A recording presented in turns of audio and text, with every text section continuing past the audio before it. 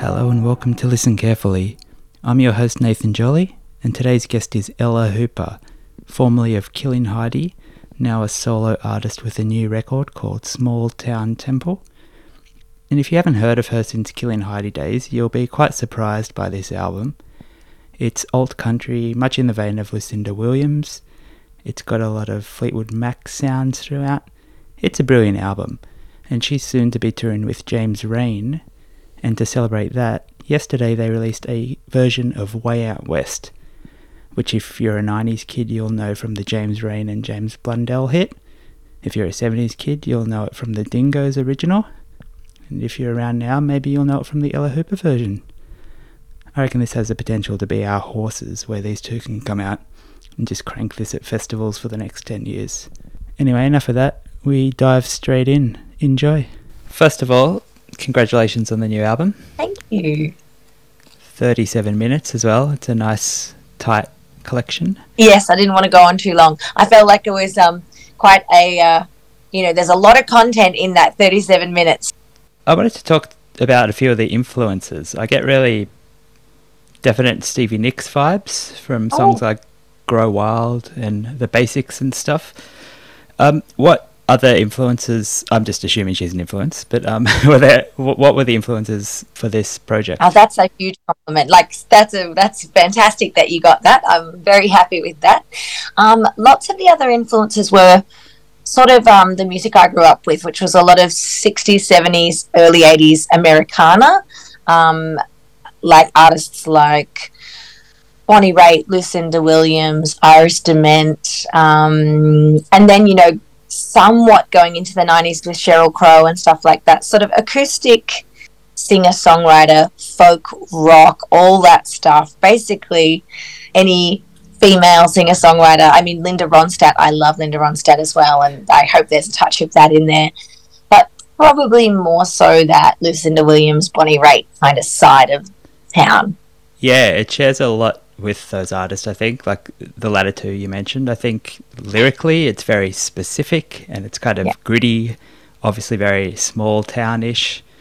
I really love the specific lyrical references on it. Like, I'm not from Victoria, but just hearing you mention the V-line and the Hume, like it just really roots it in a time and place, which is great. Thanks so much. Yeah, I kind of it's a bit confronting when you choose to be so specific. You hope that that's not only going to resonate with you, but a great songwriting teacher once told me the more specific you are, the more universal it lands, which sounds like it shouldn't work that way, sounds like an oxymoron, but I've found it's those exact tracks where I'm naming the street names of my town and the places we used to go and the things we used to do, that people are like, that's me, that was my afternoon, that was my childhood. So that songwriting teacher was right. Yeah, and it gives it, like Springsteen songs do it, like all the big American artists do it. Yeah. It kind of, I don't know, it's hard to not seem jingoistic when you're Australian. There's something about it. That's why it's scary. That's why I don't particularly sing with a broad Australian accent. I don't even think I sort of talk with a very broad Australian accent, so I would feel a little weird putting too much of that in there, but I did want to put a bit of that Australian specificity. I've been sort of jokingly calling it Australiana Americana, because I love, Bruce Springsteen's another huge influence, and Tom Petty. In the rockier parts, it's Springsteen and Tom Petty that I think do that so well, where the song comes first, but the package is quite dynamic and rocky, and I love that stuff as well. So that's pretty much my whole life playlist that we've already covered, and people are sort of getting a bit of that out of the record. I'm really pleased, because that's definitely who I was sort of referencing and stepping into their shoes, saying, can I pull this off, even though these are tiny Victorian place names? It's not like Route 66 or Highway 61. You don't get to name check things like that, but maybe one day our place names will become more comfortable to sort of sing about and put in the Great Australian Songbook. Yeah, I love that you mentioned that you won Tidy Towns as well. Twice, actually, but wow. It didn't sing well. You name check Jesse in the album. Does he play on it? He does on that track, yeah. Oh, really? On that track? That's amazing. You know, when Jesse would play guitar every day, ding, ding, ding, ding. That's where that's so cool. I know, like, no one would know that unless I told them, but it was a very personal process, and you know, I kind of scratched a lot of internal itches with this record, and again, that's why I'm quite flabbergasted that it's connecting. It's probably connecting more than any of my previous solo stuff, and even though it was just such a personal endeavor. So yeah, there you go. Yeah, he's charting. Yeah, I know. I never charting anymore. Like, that's crazy. Who thought that would happen? Well, you got a pretty good start in the charts, so you can't. Yeah, that's true. Yeah, that's true. Clocked it once, don't need to do it again. I really like your Venom EP. Thank you. Me and too. I think that's very similar to this in kind of that rickety country vibe, and like you can hear the room in it, like especially in Venom, like there's noises all through it, and very cool production choices. Thank you so much. That's a really special one. I feel like that was my personal best, and maybe now this is my next personal best. So yeah, Venom is very me and my main right hand woman, Mads Davey. She's the keyboardist and synthesizer player who really co-created Venom with me. She's in my band now still. We've been working together for years and years and years, and we talked about that, how I started this journey then, really, of like wanting to try and put people in the room and wanting to make more intimate records and draw people in, and that's the kind of stuff I like to listen to. So, but it's been quite challenging for me to attain that with all of my pop and rock and roll training. So a lot of unlearning is always going on, and I'm always having to sort of confront some knee-jerk reactions in the studio and stuff like that, because I came up through such a different system. But I think on Venom we really forged that new ground, and with this one it's almost like a sweeter, lighter version of that Venom aesthetic. Yeah, no, I totally agree, because after Venom then you kind of went back a bit more pop. I did. I swang right back. You did, yeah. I spooked myself. Oh really? Is that the reason?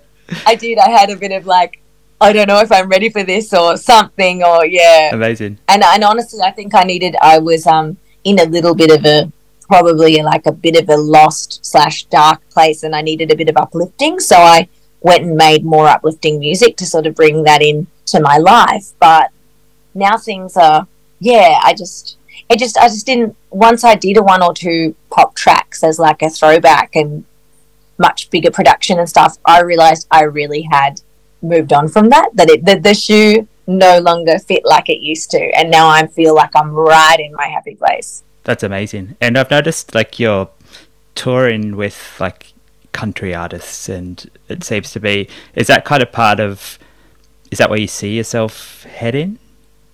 Yeah, it is. And I wouldn't, say like, oh, I'm a country artist now, or, be so bold as to just claim that genre. But I love those sounds. I always have. That is the music I was raised on. I'm a pretty diehard country and Americana fan. So I love to be alongside those artists. I think that's a kind of market's not the right word, but like a fan base. Yeah, I know what you mean. Yeah. That really love story songs, and I really love story songs. So I would love to be friends with them. Yeah. And they love songwriters as well, which is what you very much are. Well, thank you. I listened to Kettle this morning. I didn't realize it was on Spotify. What a great song to have written when you were 13. Thank you. It really was the beginning of this, of me having opportunities to be an artist and share and talk about getting spooked. Like, I never expected that to seed the way it did a 20 plus year career, but it really did. Like, that was, even though there was a bit of a gap after Pedal coming out, well, it was like 96, I think, 96. Yeah. And then, Reflector and Killing Heidi didn't really happen or become what it was until 99, 2000. But yeah, in those years, we were actually working pretty hard on creating that and stuff. So it really did start way back when I was 13 in 96. And Kettle was just the most easy song to write, beginner's luck, really, because I also think, wow, shit, if I could write a song that simple and that affecting tomorrow, I'd be pretty happy. But it doesn't work like that. You can't be 13 again. Nah, if I could just knock a few you know, the experience and jadedness and negativity and self-consciousness out of my brain, then I could probably write another song like that. You mentioned that took like quite a while to go from that to the actual, because I think the first thing we heard was We're in 99, so that's like a 3-year gap, and you guys were recording all through that. Was it just basically the fact that you had like this kind of producer that was trying to really get it polished? Yeah, big part of it was that there was a very specific vision, and we sometimes didn't agree on that vision. I've heard. And I think because we were trying to finish high school, but between you and I, we weren't trying very hard. We were like, I think we would definitely want to do rock and roll. Can we please just focus on that? But what about geography and history and tests? Yeah. And get this, both my parents were high school teachers, so they were probably very conflicted. These two kids, just completely lose interest in school because our band started, getting national airplay. But bless them, they were like, well, that's kind of something that you've got to do. You've got to strike while the iron's hot, in a way, and get your foot in the door. And schooling, you can technically do it whenever. It's not like they lock you out of education at any time. So they were amazing, and they said, follow your dreams. That's probably a time-sensitive thing, and it is, like, to be frank, it really is, and it's been a massive blessing having those early opportunities. Even though they didn't always go the way I wanted them to go, it's still a real leg up, so I'm glad we were allowed to do that. When was the last time you listened to Reflector all the way through? Oh, probably just after it came out. Oh, really? Yeah, I don't. I really hate listening to my own music. Yeah, I could imagine, especially something that you were so young, and also it was really kind of produced, and yes, there's turntables on it. It's hard to listen to it without picking apart the production and hearing the effects on my vocals even. It's very affected, and compliments I used to get for my voice back then, I'd be like, yeah, but I don't even think that sounds like me. And frankly, it doesn't. It's like, very 90s, so multi-layered and so affected that there is a singer singing well in there, but it doesn't really sound like me. So it's a strange journey as the person that's doing it. However, I play it, I perform it all the time. So I sing the songs, and I know the songs, and I have a pretty current relationship with them, but not so much the CD and the recordings because it's harder to enjoy. Yeah, I can imagine, like, anything you do when you're a teenager, you cringe at now, but to know that there's hundreds and thousands of copies out there of it, that must be daunting. I don't want to be rude to people who absolutely love it the way it is, because I just want to sort of, like, sometimes I have to bite my tongue because the fans are like, that song means so much to me and it was the soundtrack to this, and like they don't know any other version of it, and to them it's the only thing they've ever heard and it's perfect or whatever, and I'm like, that's for you, it's yours, Yeah, and when they listen to it, they're in their old car again, whereas you're just thinking about, oh no, that's me in my voice. That's right. Yeah. But that makes me happy. I feel like that really takes the edge off. If you didn't have those lovely shared experiences that the music creates, it would be even harder to sort of look back and be good with it. Yeah, and of course you guys put out 3 albums, and then I imagine by that stage you wanted to move on. Was that hard to kind of pull the pin, or was it literally you guys were just waiting for last day of school, so to speak?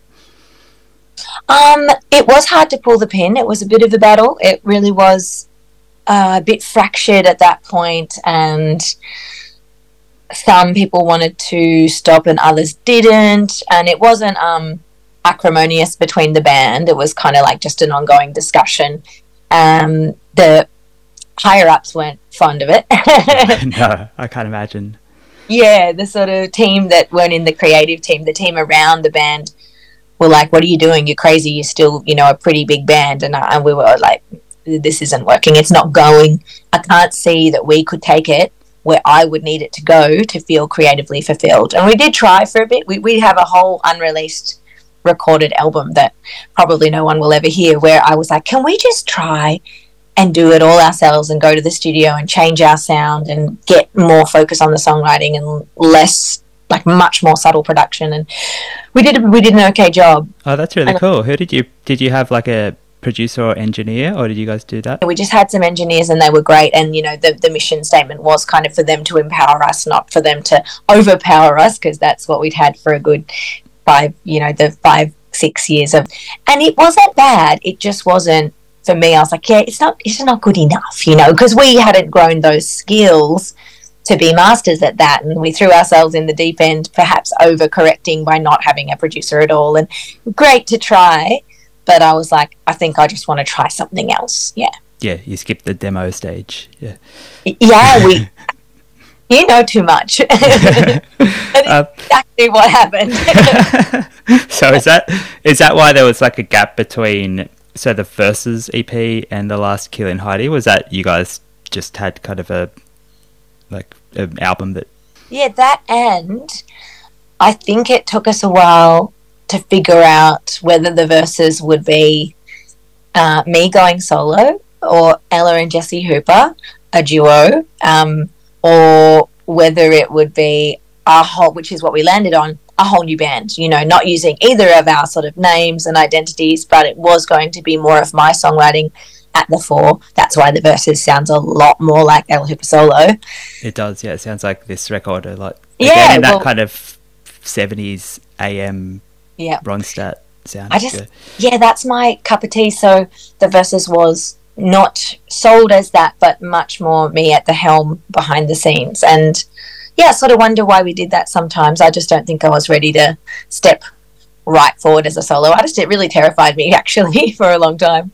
Were you was that the advice at the time, to use the name Ella Hooper, step out? Yeah, oh yeah, always. They don't want the Verses. Nah, no one wanted the Verses. That you can't even Google it. No. It's kind of weird, you know, when people mention that, I'm like, oh, you know about the Verses? Like, you have to be a pretty hardcore Killing Heidi or Ella Hooper fan to even know about that band. But again, really glad we did it. But it was against the advice of all of the helpers that we had. And maybe I'm just not very good at career. And you know what? I'm probably not. I've been very lucky to keep getting chances and bites at the cherry, because I often do the thing that I'm told not to do. You know, as soon as Killing Heidi started to show cracks, people were like, go solo.